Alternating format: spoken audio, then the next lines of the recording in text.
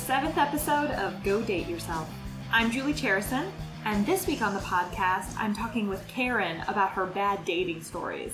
And I have never heard stories so good. It's amazing, but I'm like, ew! Who does that? I should warn you that this week's episode is pretty explicit. I can't believe I'm gonna tell you this. Karen told me quite a bit, and I am so grateful. But if you are a family member, or, I don't know, my boss, maybe skip this week. For those of you who are sticking around, you, my friends, are in for a treat. But again, I will never forget that birthday, and I will never forget falls. I wanna be the center of attention. I wanna be the star in the attraction. Oh, you have so much to look forward to, being 28, and just the schmucks that are out there. I'm like, Oh, great. I'm what you shouldn't do, because I'm 43. Don't do that. Wait, no, we have to back up. So what am I not supposed to do? Turn 43? Because I'm gonna turn 43 and I'm gonna love it. Well, no, you're totally gonna love it. Let me tell you, being 43 is so much more awesome than being 28 for me. Thank God. I was married at 26, thought rest of my life kind of thing. Was married for 3 years, and I was living in New York City, and not as a single person, which I really regret now, because that would have been fun. So I moved from New York to Chicago, and I started dating, and I had not dated since, college, and the internet was not a thing when I was in college. So I started doing internet dating when it was new. I did The Onion, and it was The Onion and Nerve and somebody else all had this portal, and I started dating off of that, which was super fun and really messed up at the same time. I met some dicks. Karen started off by telling me some of her milder dating tales. Like the guy who skipped out on his bill, and when she texted him about it later, he said he could meet up with her and float her some cash. Ugh. And then there was this asshat. And then I met a guy that I ended up dating and living with. I bought a condo with him, and he ended up, after 5.5 years of living together, he texted me goodbye. Yeah, that's how he broke up with me, was via text. Over 5 years. And you know what? Even though that story made me sad and angry, it didn't surprise me at all. I feel like that's how everyone handles things nowadays. When I was growing up, if you wanted to meet your friends on a Friday night, you called them and said, I'm going to be at X place at X time, and they had to show up. There was no means of, you couldn't call me in high school because I didn't have a cell phone. I got one of those, Lego brick big phones in college, but it was, $5 a minute. You couldn't do that. So when you made plans to meet somebody, you had to do it. Now, people don't even really make plans, but when they do, it's so easy to just be like, nope, not coming, or it is a coward. I think it's part cowardice, and I think it's just partly how you learn to communicate, and how this is acceptable nowadays for people to just shoot everybody a text and be like, I'm blowing you off now, or, I don't feel like dating you, so it's easier. It's so much easier to send a text and be like, or just to not communicate at all, which I'm finding a lot of also. I don't know if that's happening to you. Oh, yeah. People just fall off the face of the earth, just don't respond, or, yeah, totally. It happens to all of us. It is just the norm now. Yeah, and I don't understand it, because we have more ways to communicate with each other than ever before, and yet the preferred method is, I'm not. And then I had a guy do that to me last year, just completely fell off the face. He told me on our first date, he's like, I really like you, I want to be exclusive. I was like, I just met you. And then nothing. Okay, I think Karen dodged a bullet with that guy. I mean, if a dude wants a relationship after just one date, red flag. And though those stories were bummers, we've heard similar painful stories from almost everyone who's attempted to date, ever. But the stories that Karen had to tell me after those, I just did not see coming. I went out with another guy who we met for lunch. It went really well. And then he's like, well, I'll call you when we get home and we'll go over what happened. I was like, okay, like an exit interview? All right, that's whatever. So he called me. He's like, I'm not really sure there was a spark there. I'm like, well, I kind of thought there was. He's like, all right, well, I'll give you round 2. So I went out with that guy again. We ended up being really good friends that just kind of hooked up. When it started to go away, he was like, I'm really kind of getting into BDSM. And I'm like, okay. And he's like, so, you know, like, I might want to, like, tie you up and stuff. I'm like, oh, okay. All right. So on our, I think, like, 4th date, he had me tied up in his basement, like, to a pole. And he's like, oh, like, he was whispering all these things. And I'm like, uh-huh. Were you into it, or? Well, no, but I was just, I kept thinking there was going to be more. But, like, he left and, like, went and did a load of laundry. And I'm just sitting, like, tied to this pole in his basement going, okay, is this what's happening? Like, is this, okay, well. And then he came back and he started whispering in my ear. He's like, is this turning you on? I'm like, no, not really. Being tied to a pole while you do laundry? No. Like, I'm like, I can hear you doing laundry. The mystery is kind of gone. But we ended up being friends, and he would randomly, oh God, I forgot about this part. So when I was leaving, I think this was the tied up in his basement day or maybe another day, I was leaving, and he's like, well, I have a present for you. I'm like, okay. And he opens this giant Rubbermaid tub, and it was full of sex toys. Full. Like one of those big, like, trunk-sized. And I was like, and he's like, no, just pick one. I'm like, I can't. And he's like, well, how about I pick one for you? I was like, okay, that's fine. So he gave me this really gross, strawberry-scented, waterproof vibrator that I ended up throwing away because I was like, it smells. As a door prize? Like a present. Like, here's your parting gift. And so he ended up, like, randomly sending me sex toys, like, a couple other times. Like, we would be talking and, like, online, like, how are you? Fine. You know, how's your dating life? Great. And then, like, 2 days later, I'd get a package in the mail, and it was, like, a butt plug. I'm like, I did not ask you for this. Thank you.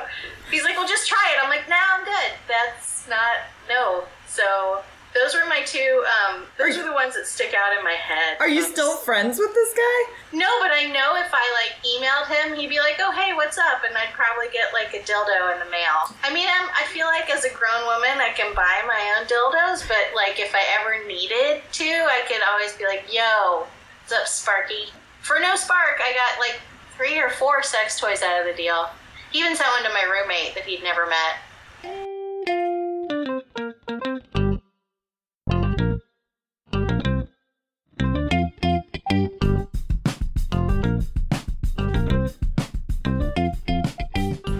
I mean, he was fun a lot of times, but it was just like that. I was laughing. I was like tied, but I was tied to this pole and I was giggling in his basement. Did he have a nice basement? Was it a finished basement? No, it was an unfinished basement, and I think his laundry might have even been upstairs. And I remember thinking, I should probably be more afraid than I am right now. But, you know, like, my friend knew where I was and had his address and had his name. Well, they would know where to look for the body, but that doesn't mean they would save you. Well, but that's what I kept thinking to myself. I'm like, this is a really shitty thing. Like, this would be so sad if this guy wanted to cut me up into little pieces. But then when he started doing his laundry, I mean, it was just so funny. And I was like, okay. And I know I could call him right now and be like, oh my God, I just told somebody the story about when you tie me up in your basement. And he would be devastated to know that I laughed. But he would probably send me a sex toy just for old time's sake. Schmucks indeed. But she has a positive outlook. I would not change very much about my dating life, even though I have the most horrific stories and dates. Like, I'm grateful for every single one of them because it made me appreciate what I have now, like, so much. But it's hilarious to look back and say, you know, I got dildos in the mail from this guy, or I can't even tell. I went on a date on my birthday, not this year, but the past year, with a guy. We had talked for like 5 weeks. I was going with all these people somewhere, and he decided to meet us, and I was like, okay.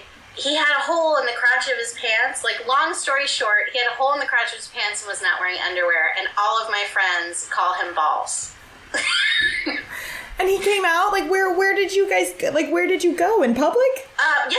Oh, yeah. We were, my friend was headlining in a casino, and so a bunch of us had gone to see him, and this guy that, like, I thought I really liked and respected and seemed like a really normal, down-to-earth guy showed up. He was 2 hours late. He reeked. He told me he was late because he had to shower. I'm like, I don't know. He shows up late, reeking, with pants with a giant rip in the crotch, with no underwear, proceeds to hang out for like 2 hours at least, and then decides to leave, and when he's leaving says, I just realized I ripped my pants, so I'm gonna go. I'm like, you've gone to the bathroom 4 times. Like, you had to know they were ripped. But again, I will never forget that birthday, and I will never forget Balls, because you can't, this is the kind of stuff that, like, you can't, like, make this shit up. It's just so funny. Oh my goodness. Would you say Balls or Dildo by Mail guy? Would you say those were the worst? Balls was up there. No, I had a guy in Chicago. I'd gone on a date with him. We had a fabulous time. Second date, we were going out in my neighborhood, and he had been talking about making margaritas and how special and how amazing, and he was going to come to my place, and we were going to make margaritas, and then we were going to go out for Mexican food. And I was like, okay. So he'd been talking up these margaritas for like a week and a half, and he shows up at my house, and we were going to make them together, and then he shows up at my house with like this little carafe of margarita stuff that he made, like, I guess fresh juice or whatever, but it was like enough for 2 margaritas. So we drink that, and we're sitting there, and there's a fire going because I had like a gas fireplace, and I got up and went to the bathroom, and I came back the first time, and he was in my kitchen and had all my cabinets open, and I was like, can I help you find something? I had a big kitchen in Chicago, and he was like, no, I'm just snooping. I'm like, okay, well, can we, the fire's still going, let's finish our drinks. So we go back in, and we're talking, and everything's fine, and then we're getting ready to go. I'm like, all right, I'm just going to go brush my hair and check whatever. I go in the bathroom again, and I come out, and he's standing in my living room, and he goes to kiss me, and he kisses me, and then he doesn't have pants on. Completely just naked from the waist. Like, I'm kissing him, and then all of a sudden he grabs my hand, and I'm like, whoa, what the fuck? So he's now taking off his shirt, and he's looking at me, and he's just like, naked guy. And I'm like, okay, so I can't believe I'm going to tell you this. I did the math in my head, because I was starving at this point, and I'm like, okay, if I just sleep with him now, and it won't take him long, there's no way, he'll leave, and then I can order sushi and have it delivered to my house. So that's what I did. I banged him because it was easier than telling him to put his clothes back on. There was no way I was going to dinner with him at that point. I just wanted him out. It was terrible. It took less time than I even thought. He left, and then I was like, okay, bye. And then he was like texting me and calling me. I'm like, dude, no. We're not done yet. I dated another guy in Chicago who looked like Big Boy, and he collected Big Boys. Wait, he looked like Bob's Big Boy, and he collected figurines of Bob's Big Boys. Yes, and he was a big boy, and his big thing when we were talking online was that he was a triathlete, and then I meet him, I'm like, on what fucking planet could you do one of the 3 things that you're telling me you can do?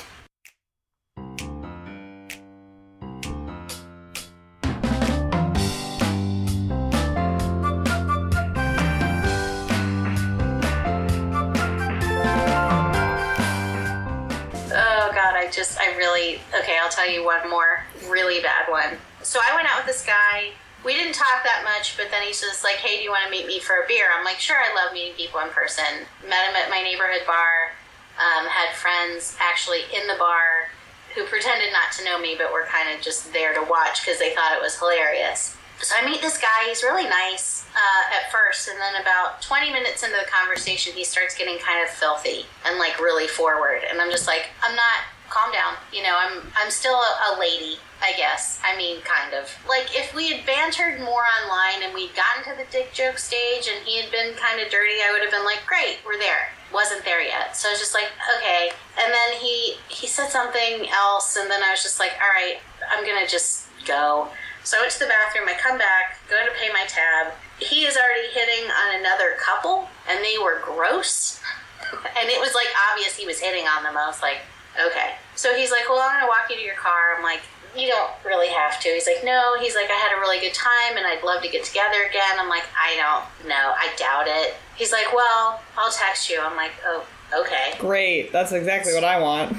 Right. So he texted me, you know, I'd love to play sometime. I'm like, no, I don't want to play with you. And then he texted me again a couple days later, and he's like, hey, I have this channel on YouPorn. Here's my name. And okay, so I was like, oh my God. So I actually teach improv, like beginning improv. And I was in my improv class, and I'd had these guys for a while. I'm like, okay, who wants to look at this YouPorn channel? And they're like, oh, yes, please. So I'm like, I don't want to know what's on it. I had like 7 people crowded around my phone, and they're like, oh, he can suck his own dick.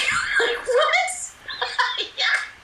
Yeah. He had like 4 or 5 videos up. I will give you the channel. You can see it. But the man can suck his own dick. He can suck his own dick. It's amazing, but I'm like, ew, who does that? Who does that? Like, I want to date you. Here's my dick. And this was like after your first date, he sent you videos where he could suck his own dick. Yes. After one date. After one. And then he's like, do you want to get together? I'm like, no, I don't think I need to. You're all you need, really. I don't think you need me. This is what I meet on the internet. But then, you know, then I also meet people like my boyfriend, who's amazing. So did you guys meet online? We did. We met online.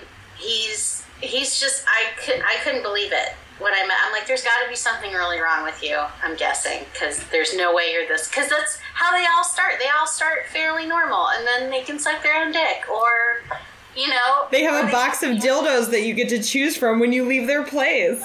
Right. I mean, you know, it all starts out fine and dandy, but he's normal, he's funny, he's brilliant.